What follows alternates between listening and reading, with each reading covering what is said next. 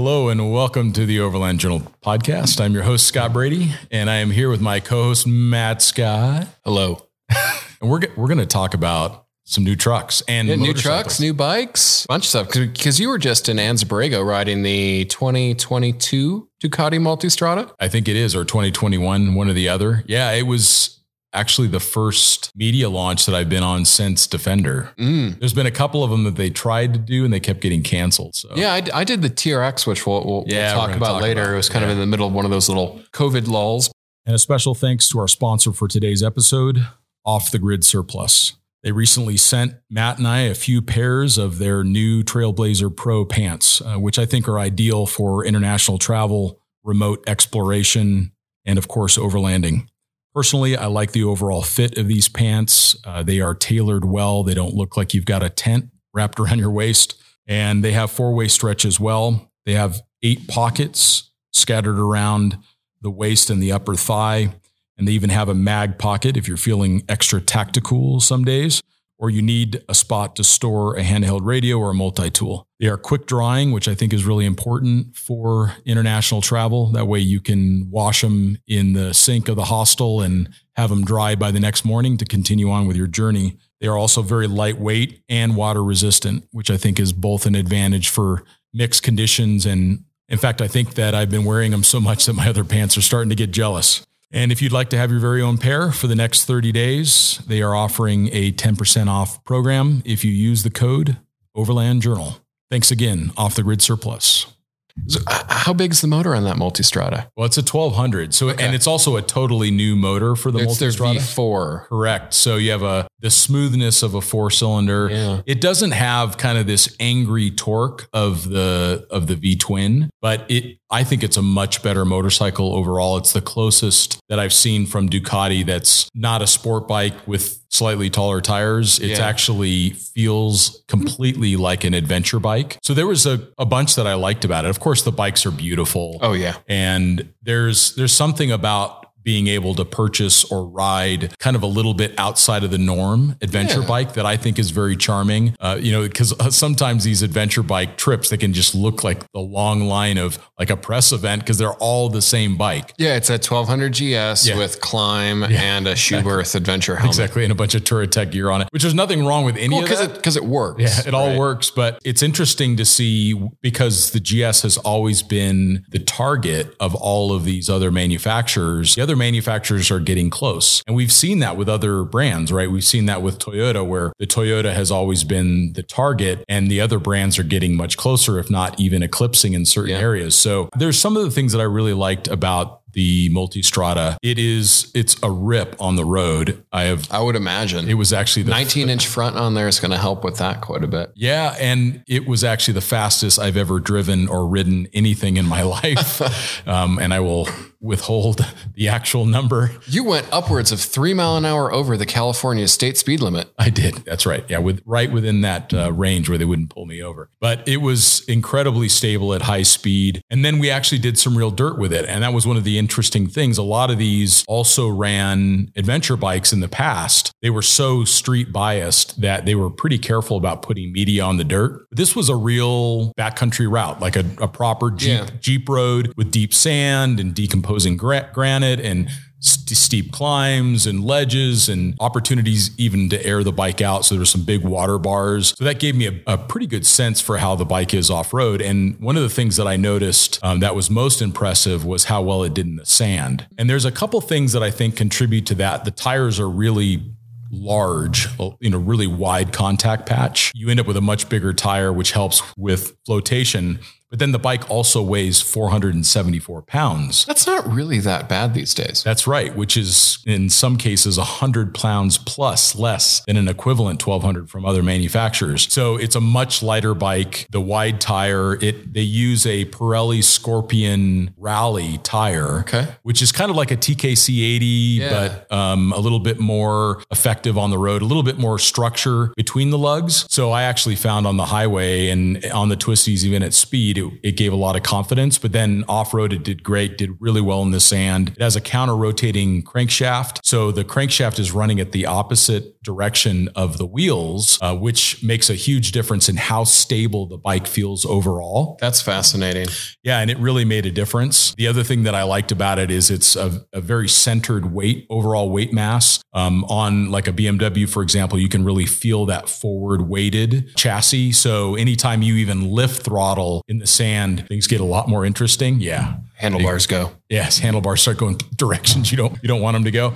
But I actually I liked it. It is. Let's talk about the things that I loved about it. So the motor is fantastic, 170 horsepower. It's easy to love. Basically, what is a Ducati Superbike motor? It is. It's the Panigale V4. Yeah. So it's this, and it's been tuned for adventure. So it's got a lower first gear. It's got a slightly different power band, a little bit more torque. Cool. It's got a more relaxed sixth gear for cruising on the highway. Yeah. And speaking of cruising on the highway, one of the things that I really liked is it's the first bike I've ever ridden with radar cruise control. Ooh. Actually, very interesting how it works. So you set the distance and you set it to follow along. And it was even working with other bikes. So small, footprint as far as an Echo goes, small footprint to see for those radars, but it was working. And all you have to do is just turn on the turn signal and lean a little bit, and it starts to accelerate around automatically. Oh, that's nice. And even coming up to a turn, or if everybody's pulling off, the bike starts to slow down. It'll even brake to do that. And then it also has rear radar. So if another bike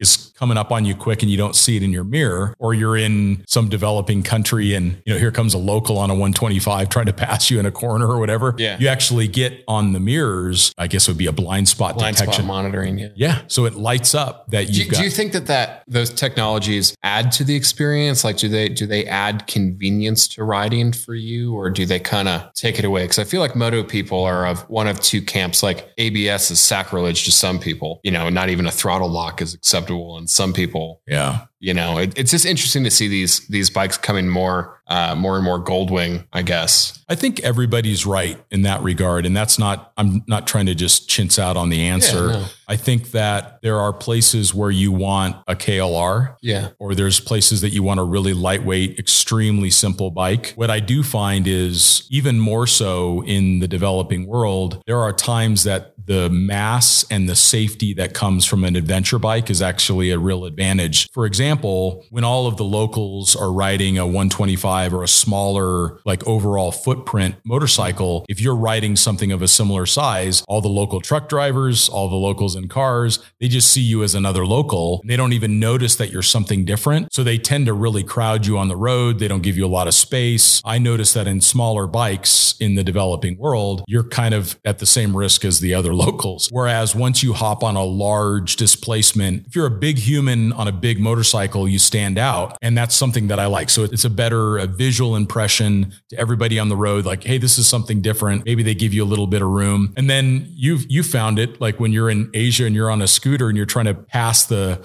chicken bus, right? I mean, the fact that you can breathe on 170 horsepower and be around them faster than you can blink just about. 50 cc's doesn't necessarily work when you're 6'3". Yeah, exactly. So I can attest to the fact that small bike and big person is not the same as big bike, big person. Yeah.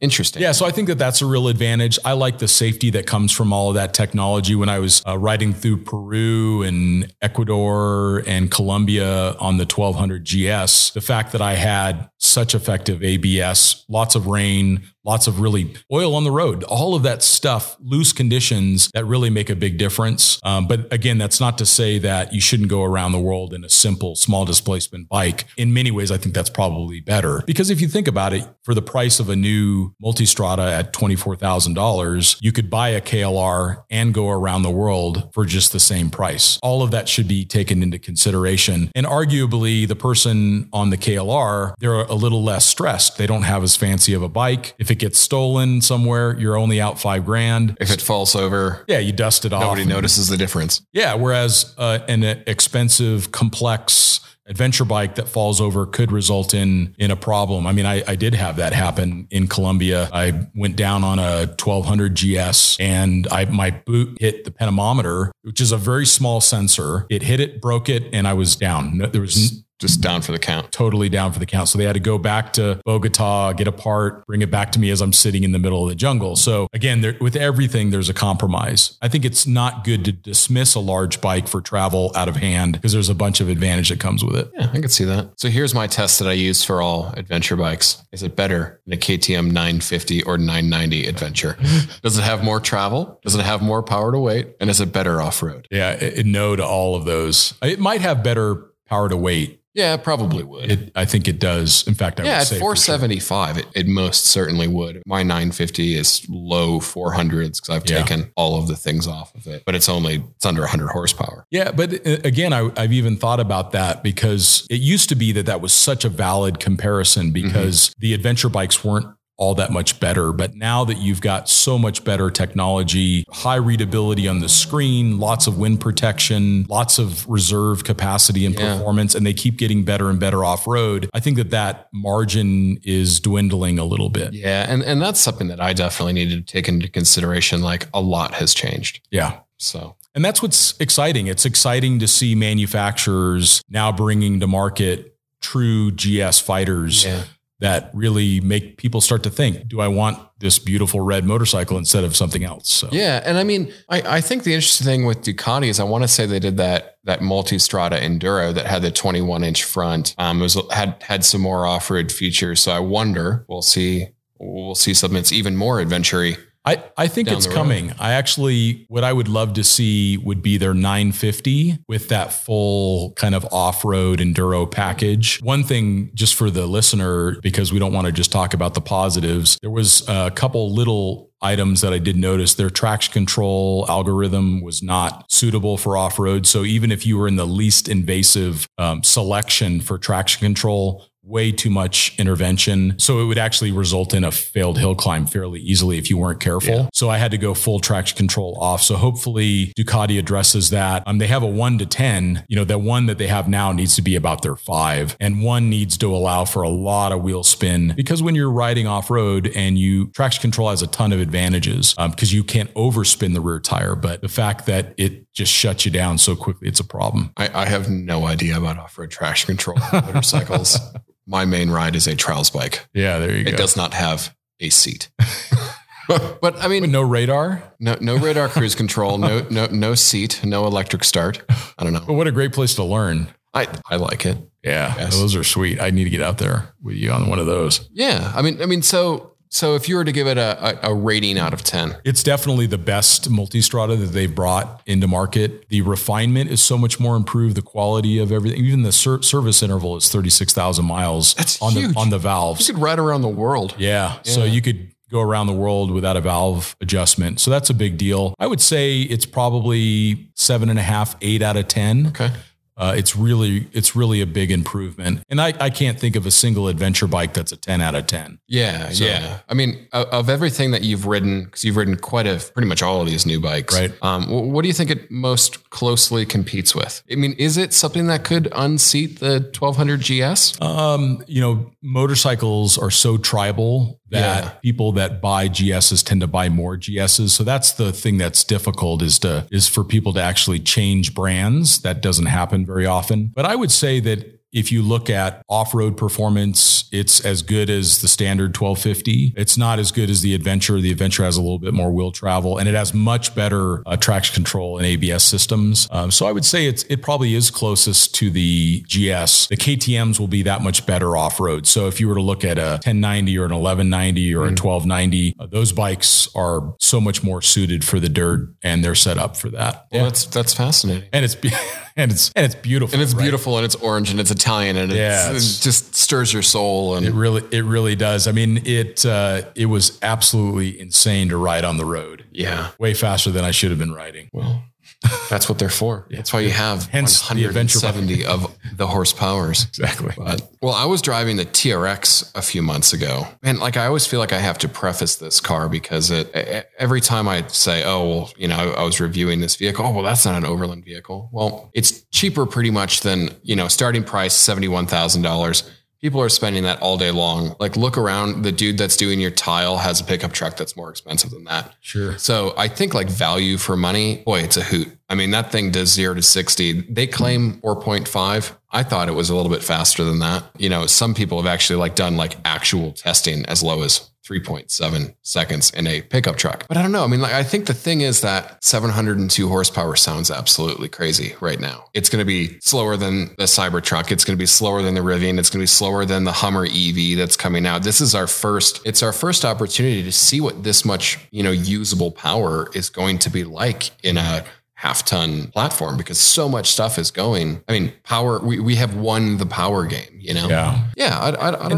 Doesn't it seem that, I guess my first point would be, there's nothing wrong with just having more fun while you're traveling. It's really fun and it's really great inside. 1,310 pounds of payload. So I want to say that's like 100 or 120 pounds more than a Ford Raptor. But where I will qualify that is you get the panoramic sunroof, you get the cooled seats, you step up into the higher tiered spec packages, and it seems to me that you end up pretty much at the same place as the Raptor. Sure. I do prefer the way that the TRX drives, having owned a Raptor. Sure. I wouldn't get a Raptor. What did you like more about the TRX? It felt more solid. The Raptor was a phenomenal vehicle. It was fun. It's still, in my opinion, one of the best Grand Touring cars money could buy. It goes down the highway at whatever speed you want with 4 people passed out in it, and it doesn't really care. But the TRX has a nicer interior. I think the exterior styling details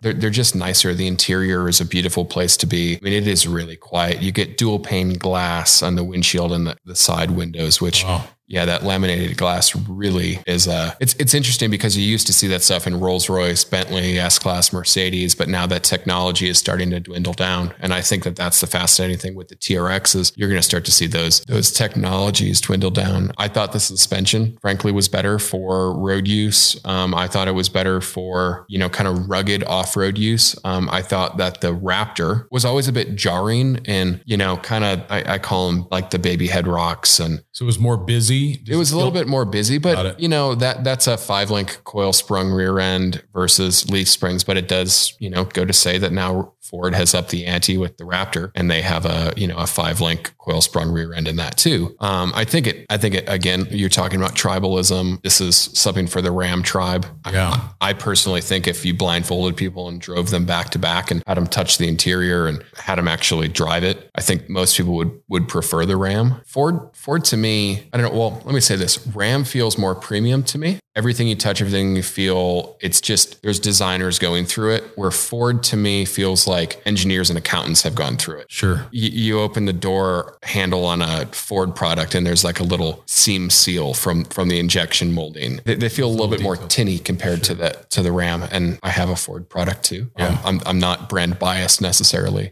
People always compare them, obviously, but the TRX is more of a system, I think, is kind of the way Scott Brown described it to me from FCA, or Stellantis. I just don't want to call it Stellantis. I feel like it's like the lost city of Stellantis. It's like an Atlantic City discount casino or something. Terrible name. I think if you're going to go down to Baja and, beat up a truck, I'd maybe take a Raptor, because it just seems like the aftermarket will have more potential with that vehicle. I don't know if you could put 37s on a TRX. Sure. It would probably ruin it. Some more supercar, super trucky in that aspect, but it's just so fun to drive. And I think the thing that really makes it is that Bilstein suspension. People are all of a sudden really concerned with that diameter of their shocks. So it doesn't have like the 3-inch diameter shocks that the Raptor has, or the 12-inch diameter shocks that I'm sure that people are putting on their trucks to go down the Mojave Road these days, but they adjust so quickly. And they're actually, I want to say it's 1,000 pounds of dampening force or more that they can actually apply within milliseconds. Wow. So, they have this like jump detection thing, which they were a little bit cagey about calling it that with lawyers around. But, sure.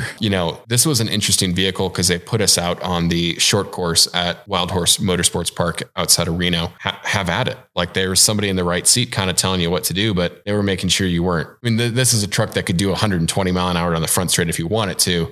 You don't want to hit 2-foot whoops doing that. But I was impressed with how quickly the suspension could change. I mean, they're factoring in steering angle, they're factoring in wheel speed vertically. Sure. There's a lot going on to the system, and to be able, it was just so composed. Like, you'd kind of get off a jump, and what felt to me like I was, Napoleon Dynamite, like 12 feet in the air. I was probably like 6 inches or something. Like desert races are probably looking like, you call that air? It was interesting just to see how quickly the system that is that suspension worked. It was fascinating. And we're going to start seeing that stuff. Those are drop-in technologies. Sure. And what that tells me, to see that from FCA or Stellantis, it's not going to be long until we see that on a Gladiator or on a 2500 or on a Wrangler. And I'm really, really excited for that, because I really do think that adaptive suspension, particularly at an OE level, that's one of the technologies that I walked away from the TRX saying that's going to be, interesting. That is the next game changer, to be able to,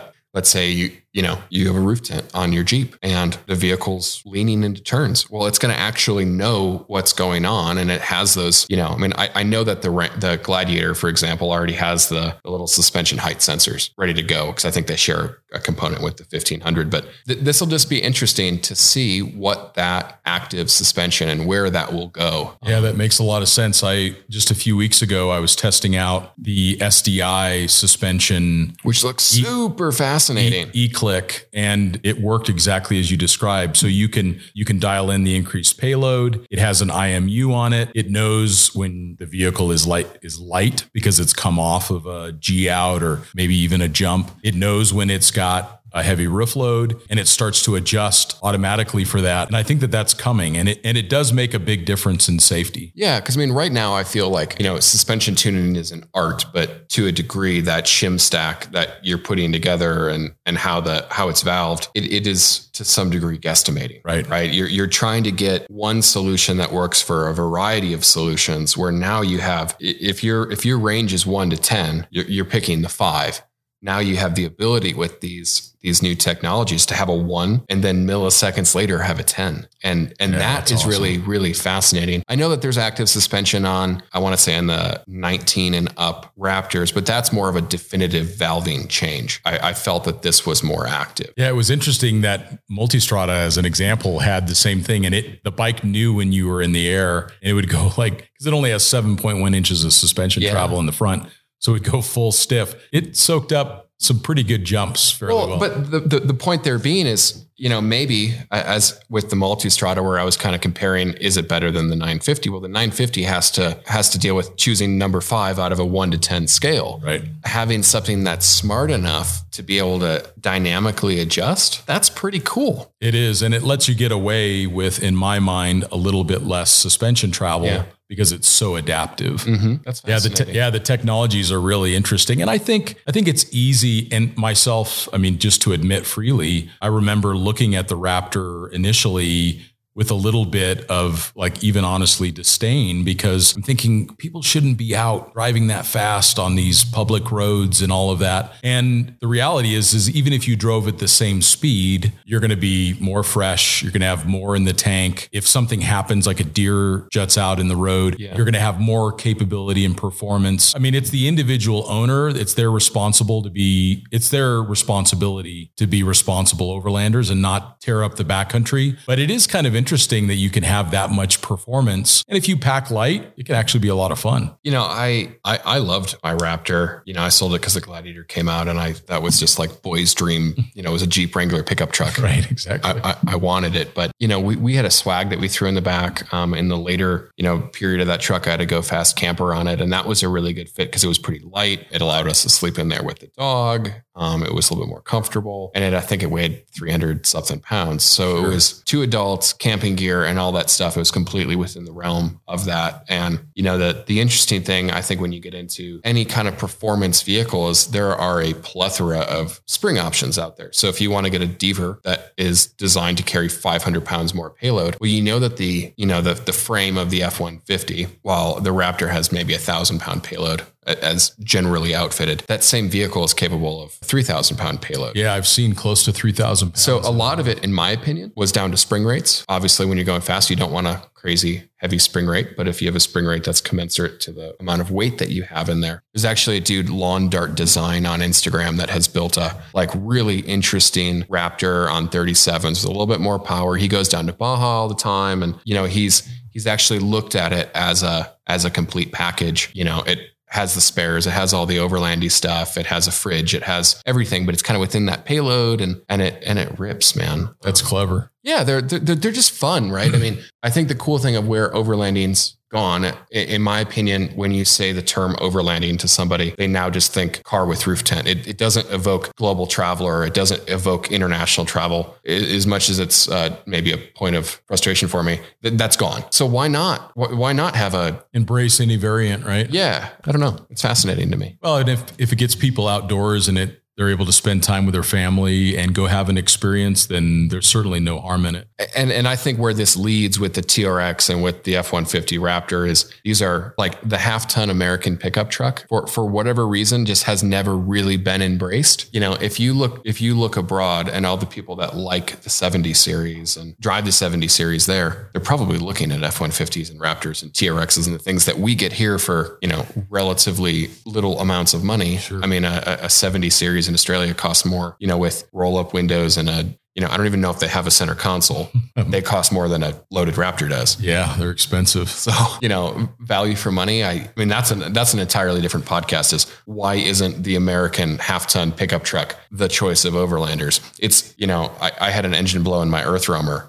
Well, maybe that's why it's not the choice of overlanders, but I had an engine blow in that. And, the reassuring thing after we got it repaired is if we had an issue, there is a Ford dealer like hiding around every corner. Sure. I mean, it's just there. We actually kind of went and made a map of all the Ford dealers for our Alaska Yukon trip this year. And they're everywhere. I mean, like these tiny towns, there's a Ford dealer, there's a Chevy dealer, there's a Ram dealer. You might not find a Toyota dealer. You're certainly not finding a place to service your Sprinter. Yep. I don't know. It's interesting. Well, and you've also talked about that this is kind of the swan song of the internal combustion engine. That was your quote, actually. And maybe that's part of it is we get that 392 Wrangler. We get, we get these 700 horsepower Rams. That might be it. That might be that we're looking for the next decade as electric vehicles become more and more relevant and in many cases a better choice, that we'll see these really kind of high strung,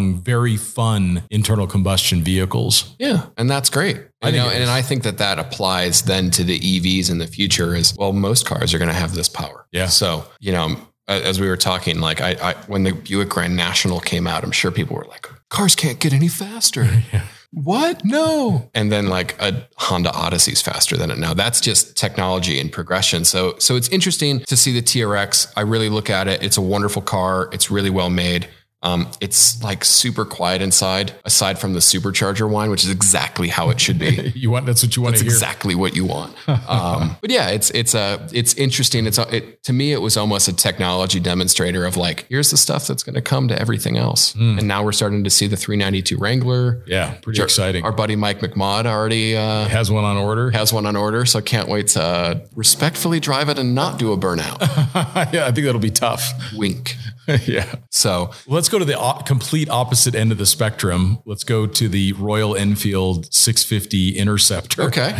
The complete opposite end of both spectrums. It is. That's 47 horsepower. Ooh, 47. Yeah. That's a huge improvement. Yeah. So, and it's a 650. So it's a bigger Royal Enfield. The reason why I want to talk about this bike on this podcast, again, is to contrast the Multistrada and maybe some of these other things that we're discussing. Something like a Royal Enfield can get serviced many places in the world. They make squillions of them in Asia, particularly in India. They're very charming. It's got this They're just fun. Yeah. They're one of those things that it's classless. Like they're just totally anybody works. Can ride one. They're a happy motorcycle. Like you see a Royal Enfield and you're never like, they look classy. Yeah. I think Royal Enfields have always been I think they have good design, right? They do because they haven't changed it. I think that was the smart thing is don't try to update it. Just keep making them look exactly the same, which makes them even more charming into the future. And one of the things that I really like about it, you're talking about spending less than $6,000 on a brand new motorcycle with ABS, fuel injection, 47 horsepower, and it's relatively comfortable to ride. It's got enough power that you can actually go on interstate speeds. But the thing that came to my mind is, you could throw a couple bags on the thing and you could take off down to the middle of mainland Mexico and you could have a very inexpensive trip. A unique trip too. What fascinates me about that motorcycle is, when we were talking about the Multistrada, we use the KLR as an example. That's always the go-to. It's the Tacoma of the adventure motorcycle space. Yes, absolutely. But there are options. There are other options, and it's cool. I think with motorcycles, we get more of those. It's easier for them to qualify for EPA standards, and there's obviously less stringent DOT crash safety standards because, it's a motorcycle. I'd love to. I've always wanted to do India. North to south. Right?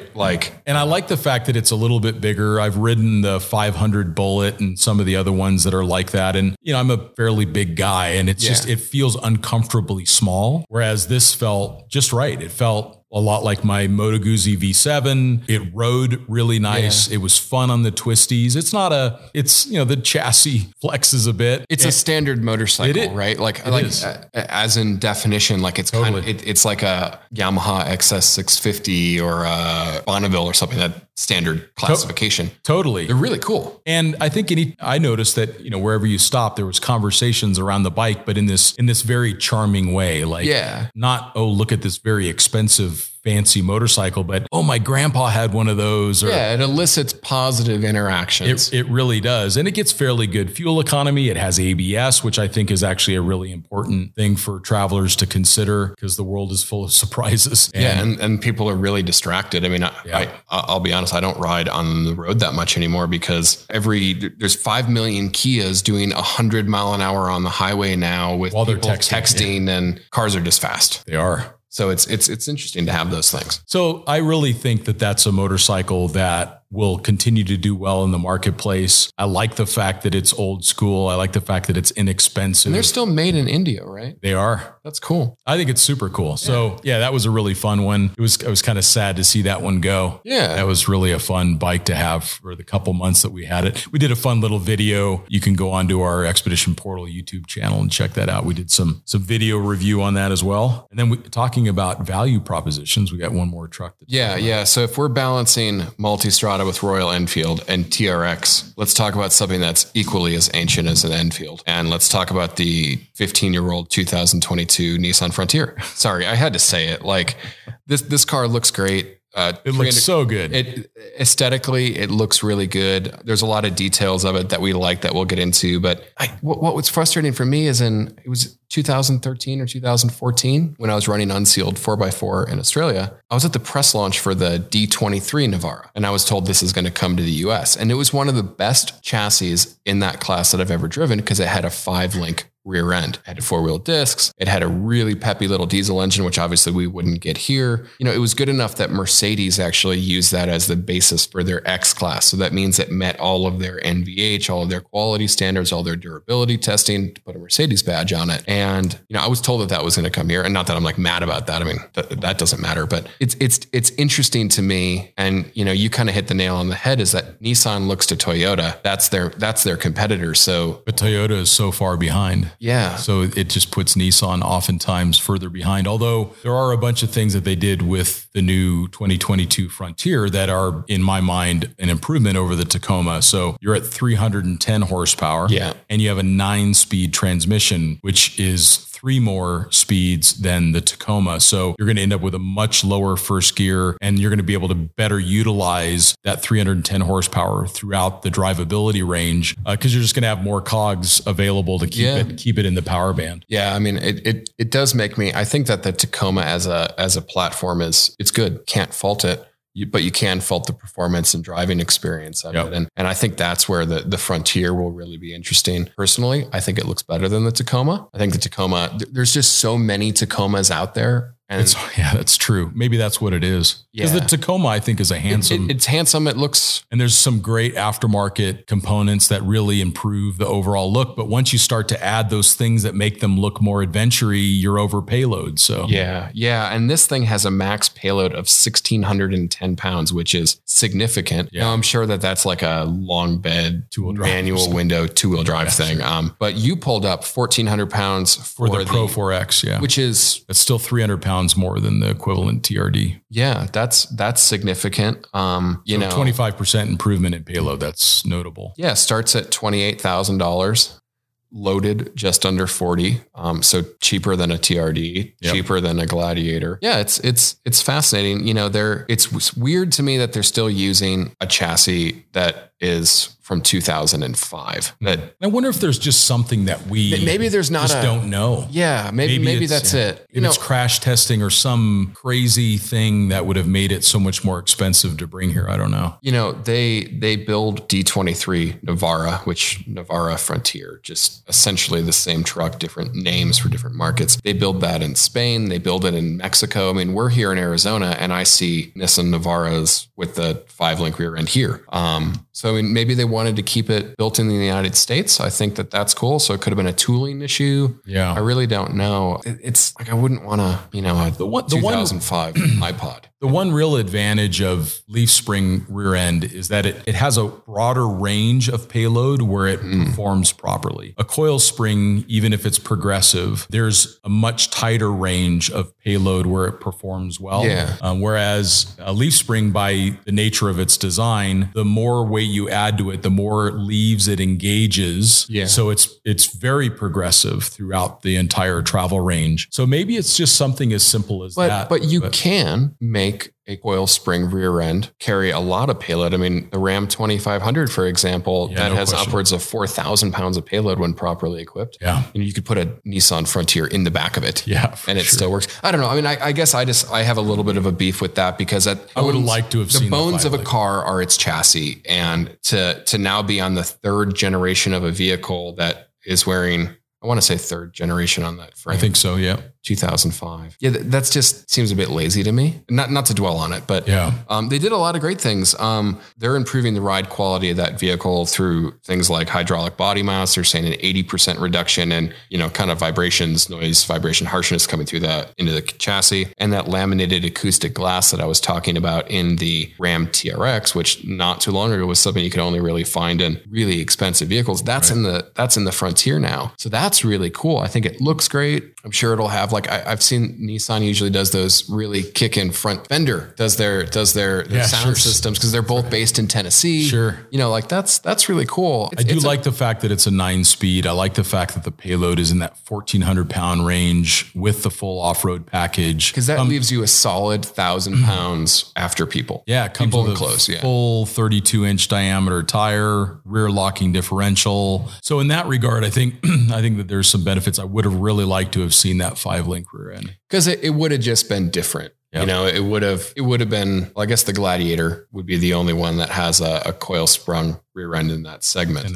Yeah. But the Gladiator is a different one. Gladiator's I know that it's in that segment, but I don't necessarily But you can get a Gladiator, to your point, you can get a Gladiator with 1,700 pound payload. Yeah. With a coil sprung and you can rear go end. And get like $5,000 or $6,000 off of a Gladiator. Yeah.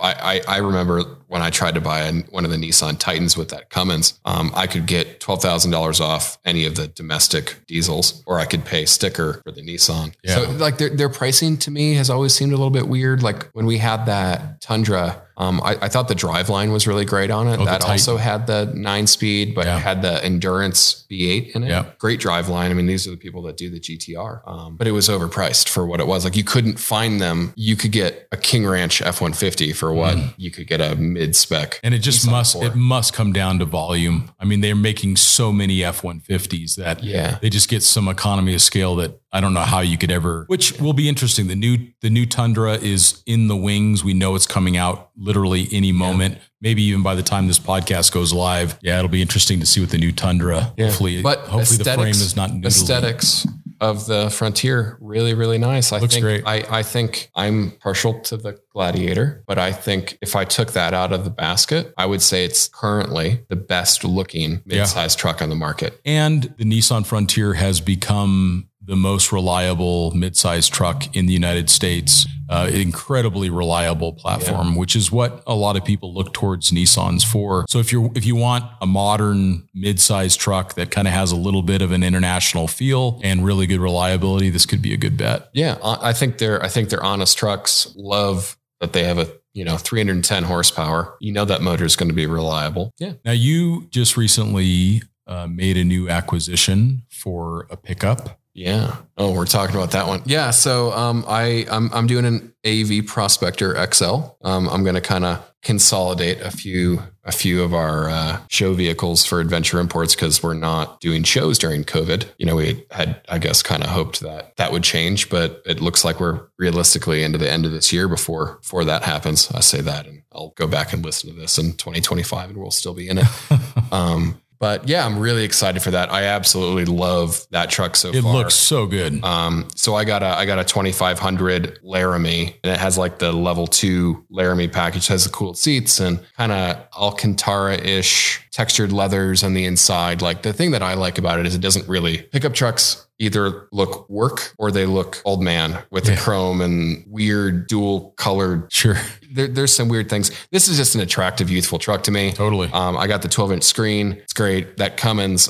This is the first time I've owned a Cummins. How do you like it compared to the Power Stroke? Well, like I've had 2 of the 6.7s, and I definitely think that the 6.7 Power Stroke, it feels more powerful because it is. But the Cummins is more of the diesel you want. It's a special motor. The 6.7 to me doesn't feel particularly special. It is an immensely complex engine. It has 2 cooling systems. It has like this, depending on if you have a cabin chassis model or a pickup model, it has some weird turbos and a lot of failure points. Like you cannot work on it. You have to remove the cab to work on it. When we had the engine replaced in the Earth Roamer, it was the entire front end of the vehicle had to come off. Where this feels like a big Jeep, and there's the injection pump, there's the turbo to the other side. You could work on it. You could know if something was wrong. Sure. It's not buried beneath a bunch of stuff. And there's just something to it, like how it makes the power is really fascinating. It feels more trucky. Well, and it seems like because you can get this AEV package, it seems like that's the reason to buy a Ram, is because you can get this amazing AEV modification set that completely changes the vehicle. I probably would have bought a Tremor had I not walked into the local dealer and they said, "Oh, you want that? Okay, yeah. Well, that's sticker plus $10,000." And I just laughed at them because that's like shocks I'm going to take off. And a Torsen front end. Yeah. Cool. Didn't even have a winch. It was like the cheapest